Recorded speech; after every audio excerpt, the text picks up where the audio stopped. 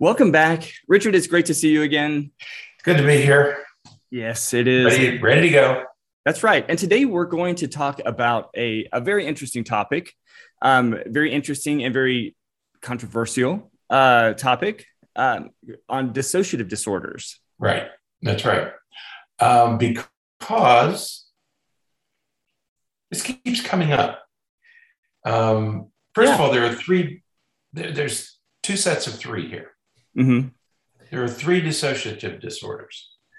There are. Well, let's say that the reason that it keeps coming out is because I think I'm going to blame it on Dr. Google again. That's a large part of the problem. And say that, I have never experienced this before where more and more people come in, mostly teenagers. Young adults, come in claiming to have dissociative disorder. They say that they dissociate, that they have DID. They even use the acronyms. Right. So they've definitely been Googling and searching this up online and talking about it through social media and different things like that. And so we thought that it would be really important to talk about dissociative identity disorder, what it is, and maybe more importantly, what it's not, so that we have a better idea as to, what's going on with dissociative identity disorder. That's right. There was almost an epidemic of it for a while. It must have been making the rounds among teens, preteens and teens, both girls and boys in this case, young women and young men. So one of the reasons we wanted to cover this topic was just to sort of open it up, discuss it, clarify some things, and figure out what we want to do about it. So that was one reason. The second reason is many professionals are overdiagnosing this condition. As I said, there's a sort of kind of an epidemic, or people are talking about it more, especially with trauma. Now that trauma has become popular, there's an easy segue to identity disorders. And the third thing is there's a lot of confusion, even among professionals, about this disorder, about these disorders. And when I say these disorders, there are three dissociative disorders, but the one that causes, I think, the most controversy is the dissociative identity disorder. Some people flirt with this depersonalization issue. And the third is dissociative amnesia, but that's kind of self-explanatory. That's if you've had a traumatic event, many times you either have difficulty remembering it or you can't remember it. That's amnesia. But this depersonalization is a little harder to get my arms around, at least. It has something to do with feeling that you're somehow disconnected from yourself. Right. Okay. Yeah. Now, what we have to remember is that 70 or 75% of people at one time or another, maybe many times during their lives, experience this feeling. So the issue is, when does it become a problem? Right. Yeah. And then the third is DID itself, which is really the major controversy here. Right.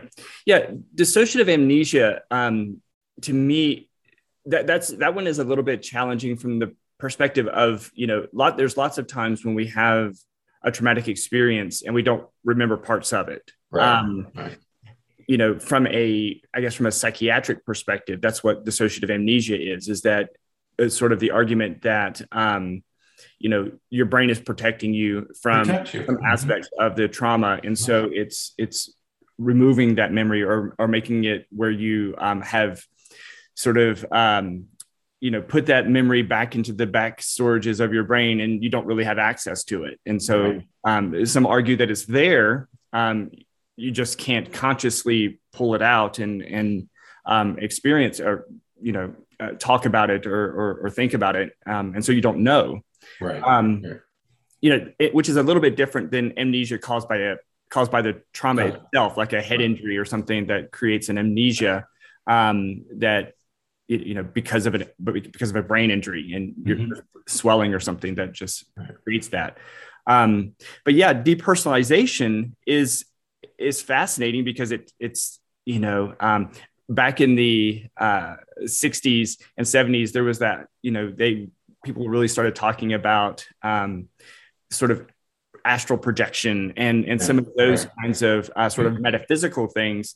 And that really falls in line with the way that people think about depersonalization, whereas, you know, your identity or your essence has separated somehow from your body, and you're remotely looking down at yourself, or sort of watching yourself go through these different life steps, without really feeling like you have a lot of control and those kinds of things. And yeah, you know, we have all experienced, or most of us have experienced some aspect of that.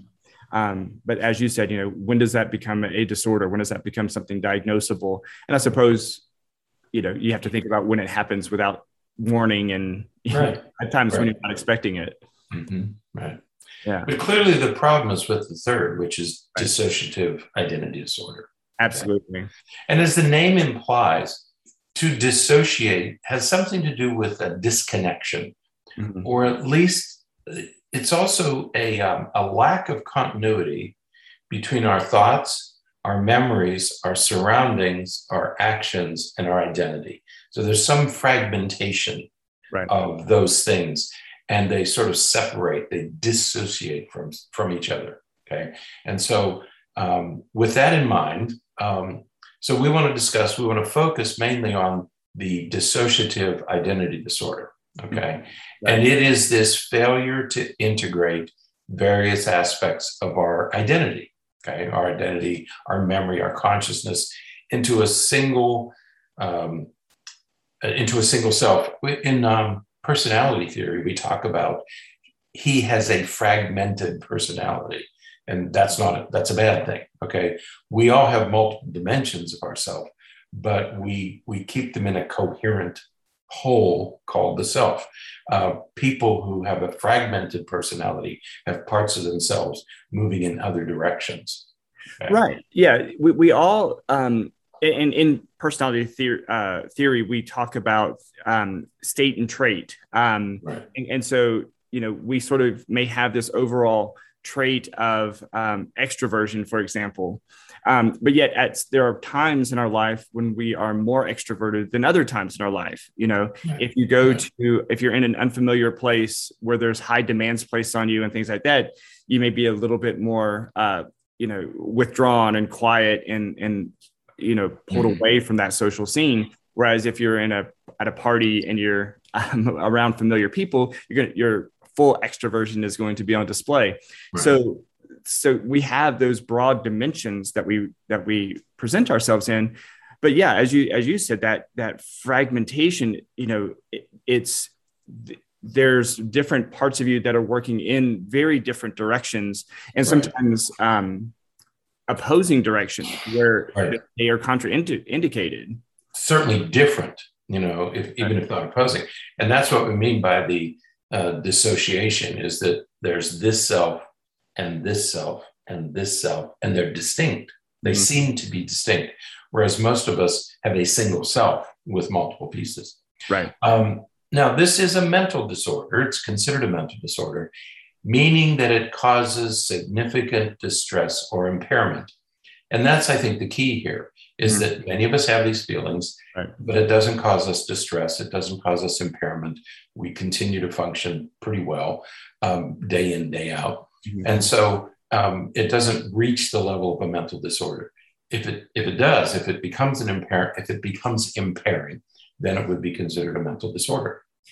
Absolutely. And when we look at the history of DID or this sort of dissociative identity, which used to be referred to as multiple personality disorder. Oh yeah, we should have mentioned that earlier. This was multiple personality disorder, and that's how many people still think of it as that. But the name changed. Okay, I'm glad you mentioned that.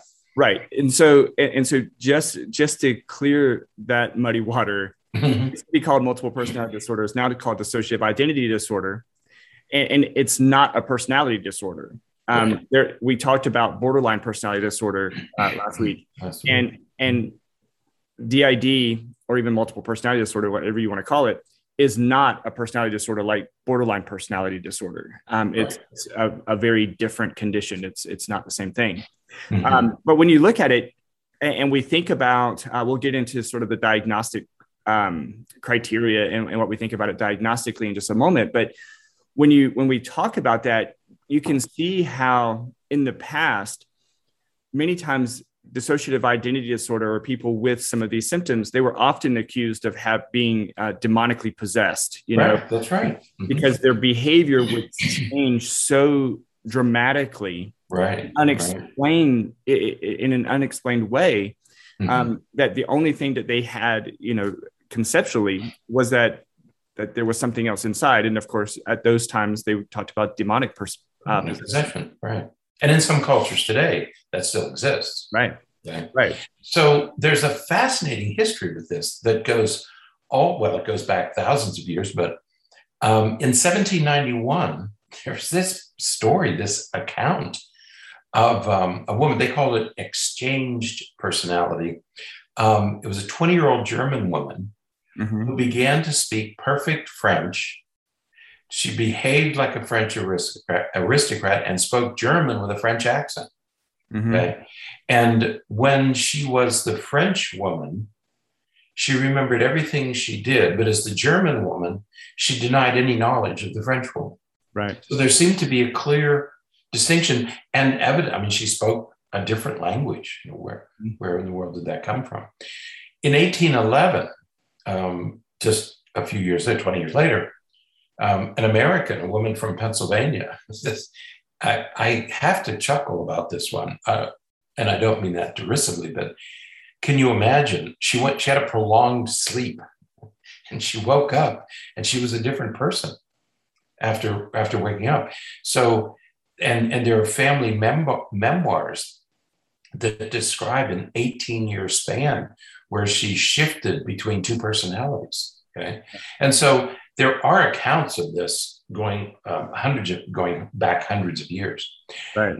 But the whole thing took a very definite turn in the 1970s when the book Sybil was published. Right. And I think everybody knows about Sybil, which is the famous, it was a book and then it was turned into a movie. And so in the 1970s, this thing, today we would say it went viral. Right. Okay. Right. So this went viral in the 70s.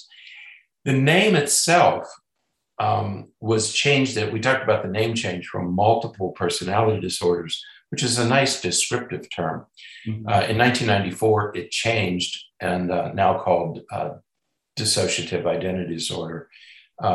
And that's the name that we currently use in the Diagnostic and Statistical Manual to talk about this fragmented or splintered identity. Okay. Right. So when we think about the diagnosis and there are other accounts for it, you can go to YouTube now and you can pull up, do search, the three faces of Eve, and those kinds of, and you can see videos of, where clinicians have documented some of these experiences. And as we get into the diagnostic criteria, I think it is important here to mention that this is a controversial diagnosis. It remains controversial. Because, it's really difficult to confidently determine that there's multiple, personalities or multiple dimensions to a person's personality. When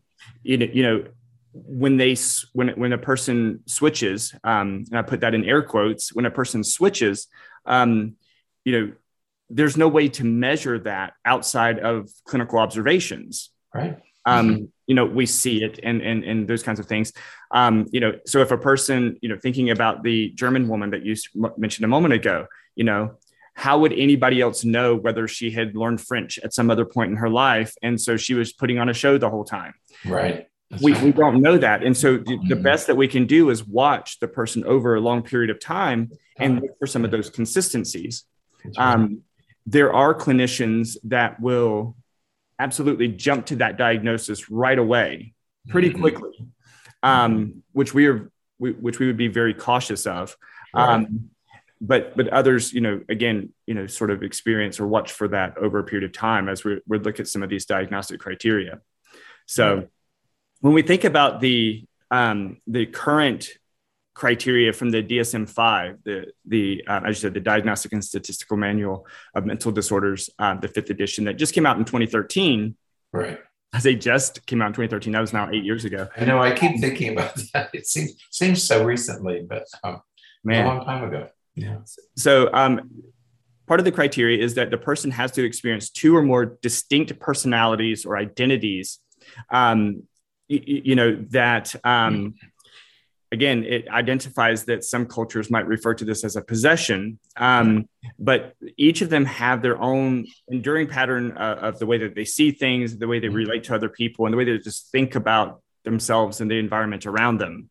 But there has to be 2 or more. And that there is this change between them that happens. So there's a disruption. The second thing is there's a disruption that involves a change of who I am, or my sense of self, my sense of what I'm able to do, or a change in behavior. You talk about the German woman. There was obviously a change in behavior, but again, without some kind of confirmation. Right. You have to wonder, and you have to be very careful. But there is this disruption of identity. Right. And because of this, because of the person switching these identities, these personalities, there are gaps in their memories and personal histories. So the person may, when they're one personality, they may know who certain people are and remember certain aspects of their interactions from before. But when they are the other identity, they may have no memory of those things. Right. And that's because those memories were formed when that personality was up front. Right. And so the other personalities just don't know who they are. And of course, as you said a minute ago, it's a mental health condition because it causes some significant distress or impairment in functioning. Right. So you have these, but that's the majority of the criteria there, so we have these 2 or more identities. There's a disruption that happens as they switch, and there's some gaps in memory. Exactly. Yeah. So those are 3 key principles, the 3 key features, I think are important to keep in mind. So you want to try to make sure that those 3 exist and find that there's impairment. Right. Okay? Now, the trick here is to take these diagnostic criteria and make a differential diagnosis. And I think this is one of those areas where differential diagnosis is absolutely essential and key to this whole picture. So you have to distinguish it because of symptom overlap. You have to distinguish it from schizophrenia, because you have some of the same characteristics or features. Right. Bipolar disorder, because again, the same thing. Epilepsy, because many times seizures can mask as this. You already mentioned borderline personality disorder. There are many common features between the 2. Autism spectrum disorder, and 3 others that frequently come up. One is malingering. Are you just putting this on? Right. Are you faking?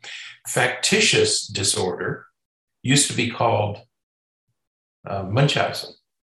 Right.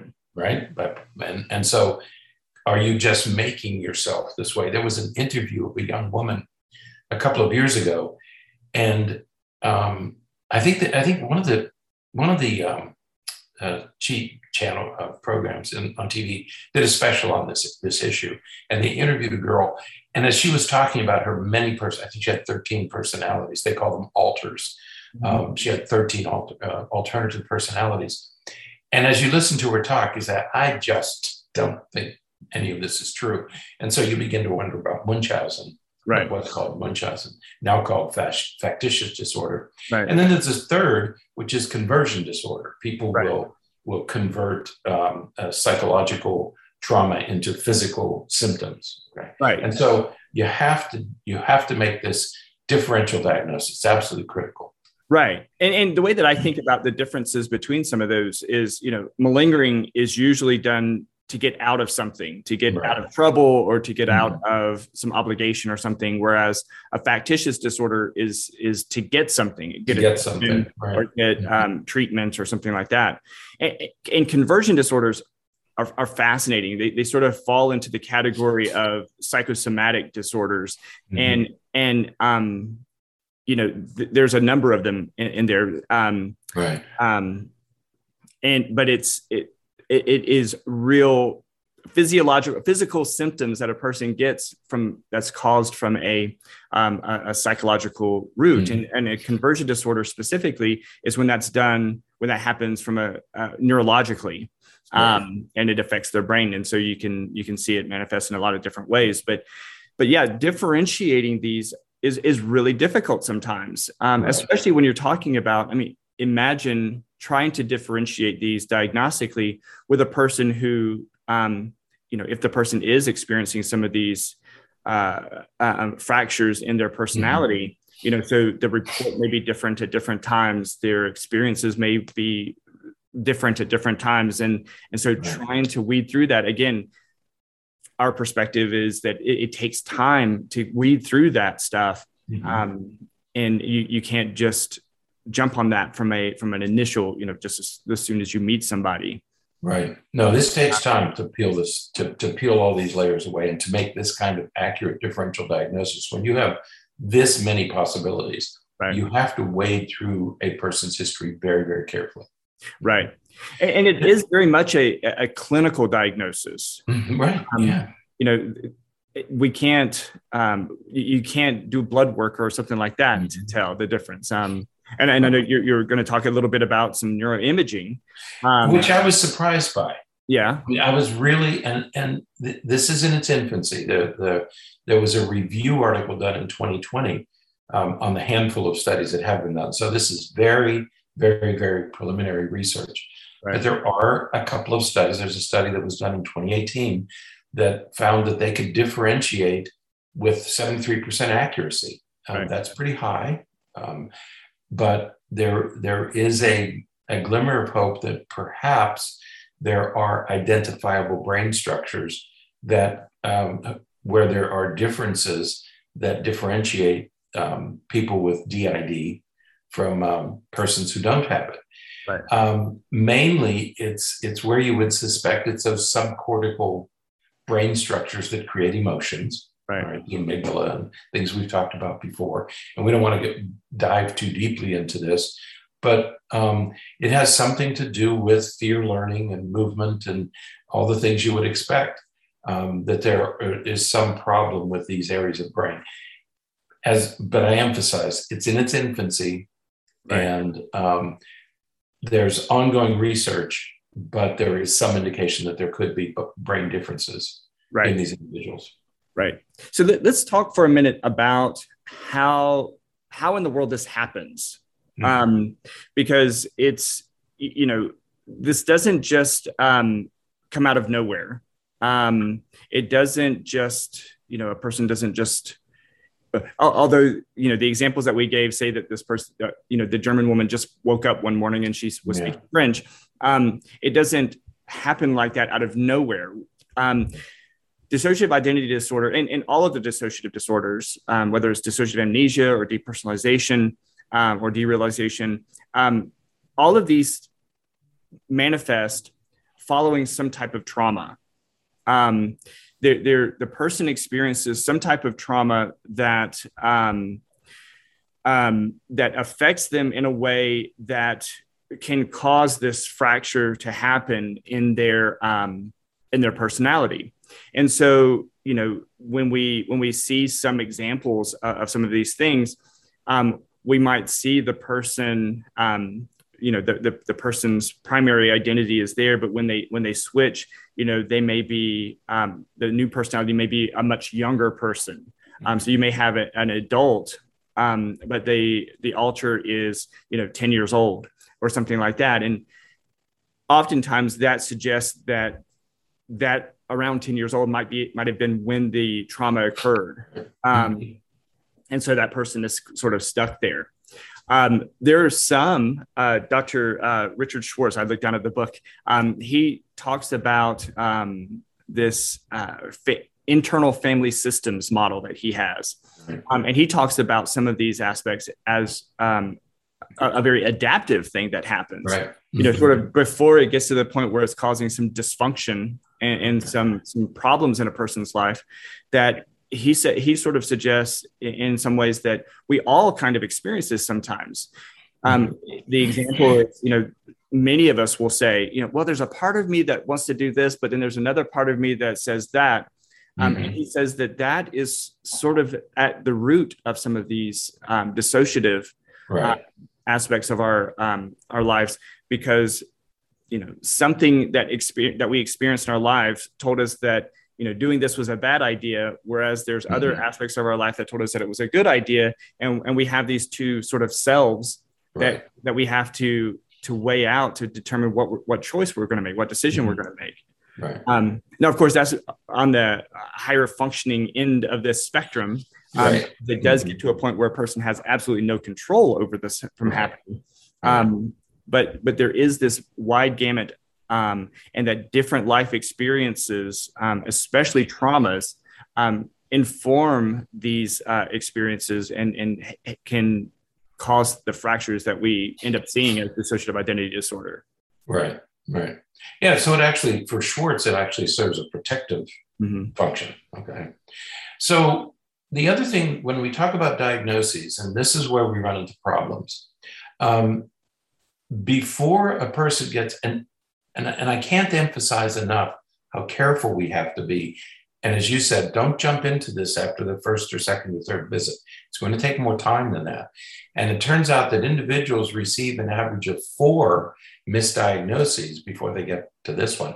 And so it's going to take time.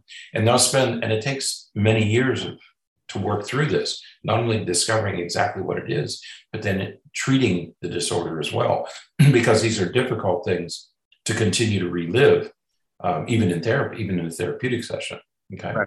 So the problems with the diagnosis, one is dissociation lacks a precise definition. What exactly is it? What does it mean? Second, we have this overlap with PTSD, borderline personality disorder, substance abuse, anxiety, comorbidity. Usually a person has more than one thing.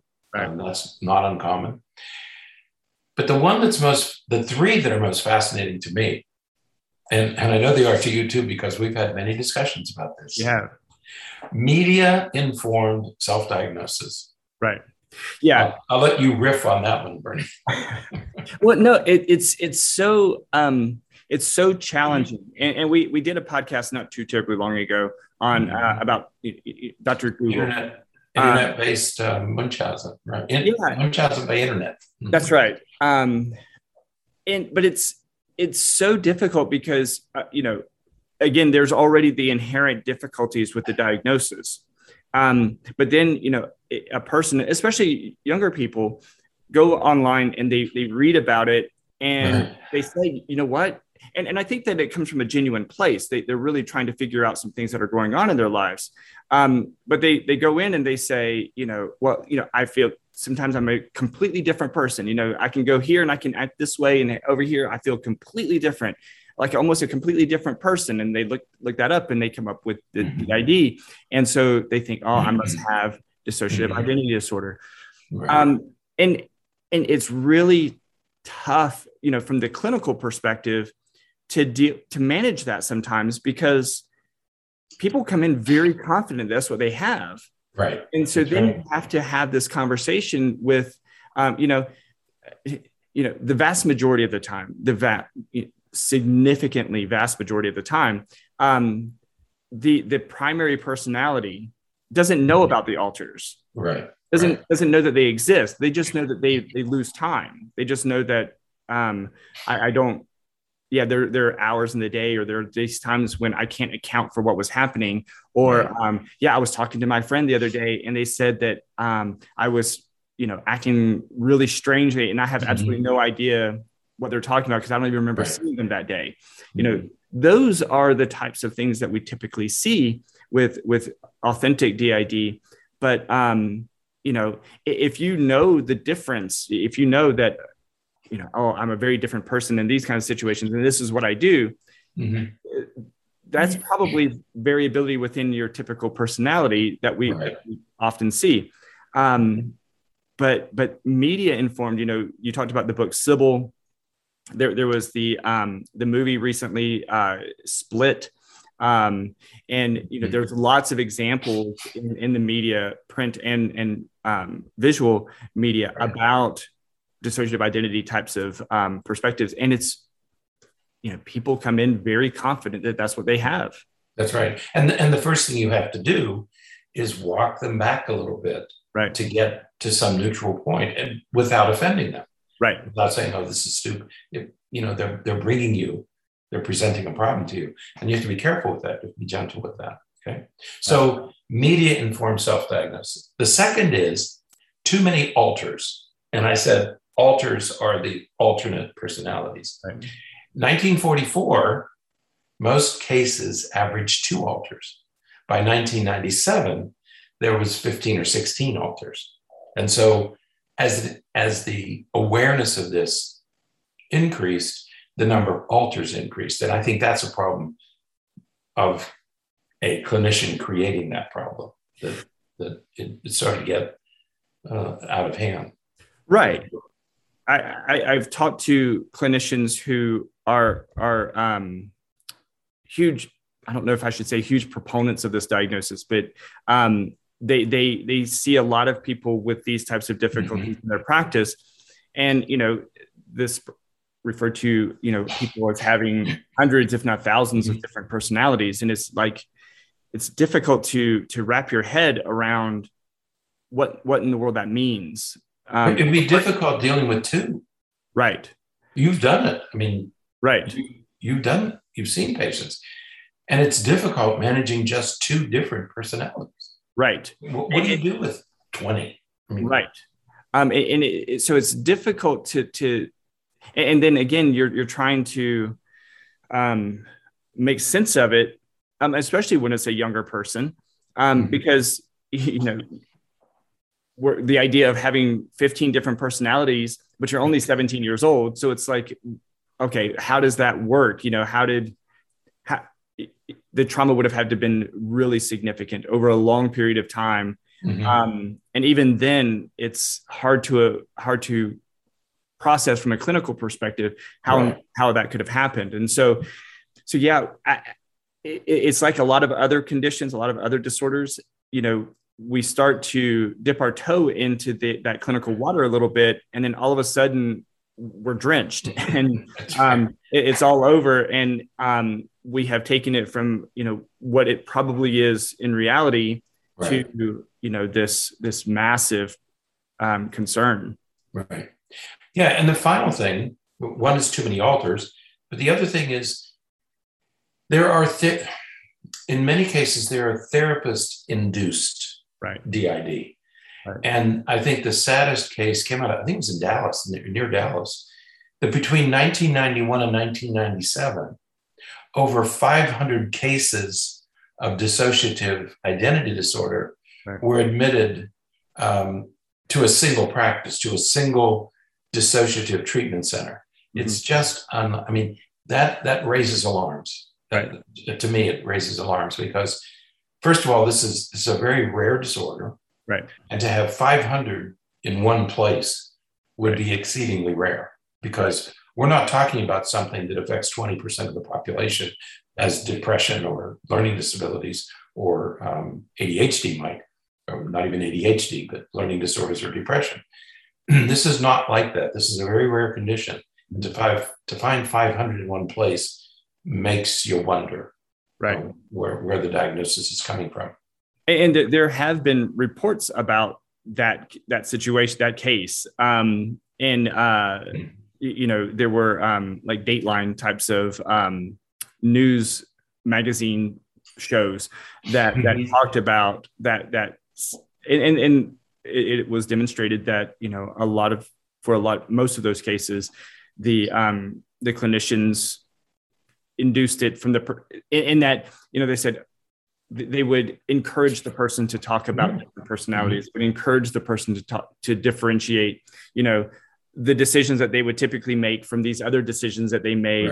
And just because they made different decisions in different places, refer to that as two different personalities. And clearly that's problematic to think about it or even conceptualize it that way, and to talk to a patient about it that way. I make very different decisions in one setting versus some other setting, but that doesn't mean that I'm a different personality. That just means that, the setting calls for something different. And we have to acknowledge and talk about these things in that way. Right. Okay. So our take on this disorder, first of all, caveat emptor, unless you're absolutely certain, don't buy this from anybody until you're sure, and you're not going to be sure in a visit or two. Okay, This is a rare disorder. It doesn't occur often, and you have to be very, very careful that you're working with a skilled clinician who isn't rushing into a judgment. Right, and that's part of that caveat is for the clinician. If a person comes in complaining about things, don't just jump to that diagnosis. Pause for a minute, watch the person over a period of time, really explore some of the symptoms and characteristics and make sure that that's the right diagnosis. Because it is rare, it doesn't happen very often. Right. Second, be careful with recovered memories. I think there's enough evidence now, even in the news and popular press, that recovered memories are probably not accurate memories. Yeah. Probably not accurate. When we think about, and we're not going to get into the neuropsychology of memories. Won't do that. However, you can change when done in different ways. You can change a person's memory and they have no idea that you're changing their memories. Exactly. The use of different, when a child or someone discloses that a child has been abused, you're only allowed, in our area at least, you're only allowed to interview that child a couple of times, because we know that the more that the child is talked to about it, the more the different number of people who talk to the child about what's happened, a word said here or the way the question is asked there is going to create some adjustments in the way that they remember things. And then all of a sudden, you get to a point where the kid is has completely changed their story, but absolutely believes that that's what happened. Because they can't appreciate how it's evolved over time. Our memories change with each experience that we have after an experience. That memory keeps changing, and so be mindful, be careful about recovered memories, because you don't know how authentic they are, and it has nothing to do with faking it. It has nothing to do with confabulation or anything. Genuinely speaking. So yeah, be careful. Right. And then if you can get a second opinion, if you can't get a second opinion, make sure you and the professional have worked through this very carefully, very methodically, and that you get some confirmation from other people, family members or friends. Absolutely. It's not always possible to get a second opinion, but when you can't, then just proceed cautiously. Also, if you do get the diagnosis, be very, very cautious, be suspicious if the professional starts talking about numerous 10 or 12 or 15 or 18, what we call alters or alternate personalities. Begin to get suspicious if somebody's trying to sell you that, because if somebody's saying you have 15 or 18, you're looking at a lifetime of therapy. Possibly. And so be careful. Be very careful with this one. And with all of that in mind, if a person is presenting this, if a person fears that this is what's happening to them, I think it is important that we ask that question. What happened to you? What is exactly? There's that great book that just came out not long ago, written by Oprah, and Dr. Bruce Perry. Right. The book is called What Happened to You, and they talk about the long-term effects of trauma. Right. And this is one of the risks of long-term risks of early trauma, and talking about what happened, what experience the person has had in their life is really an important way to explore some of these possibilities and to delve a little bit deeper into this. Treatment for this is exceedingly difficult. Right. And you said lifelong. It takes a long time, because the goal of therapy, of treatment, is to reintegrate, is to bring those personalities back together. And I don't know another way to say it, except the personalities tend to oppose this. They tend to not want this, because in essence, if you think about, you have these two identities. Yeah, right. You have them for a reason. To integrate them means that one of them has to go away. That's right. Another way to say that is one of them has to die.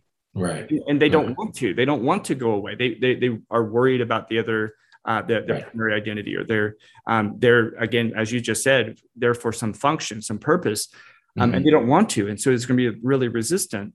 Right. But that's the goal of treatment, and it takes a long time.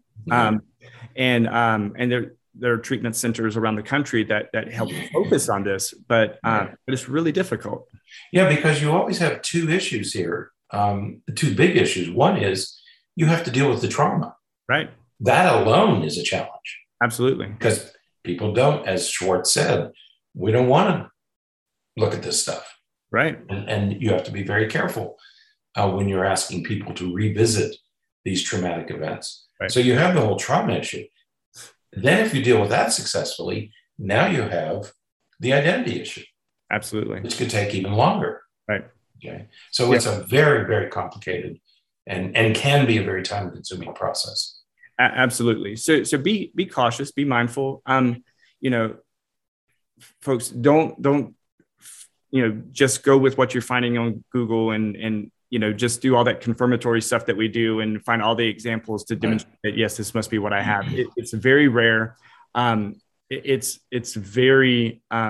very difficult and very, it really affects your functioning and can cause a lot of problems for you. So if you are worried that this is what's happening, go see a trusted professional and talk about it and really delve into it to explore what's going on and get some help.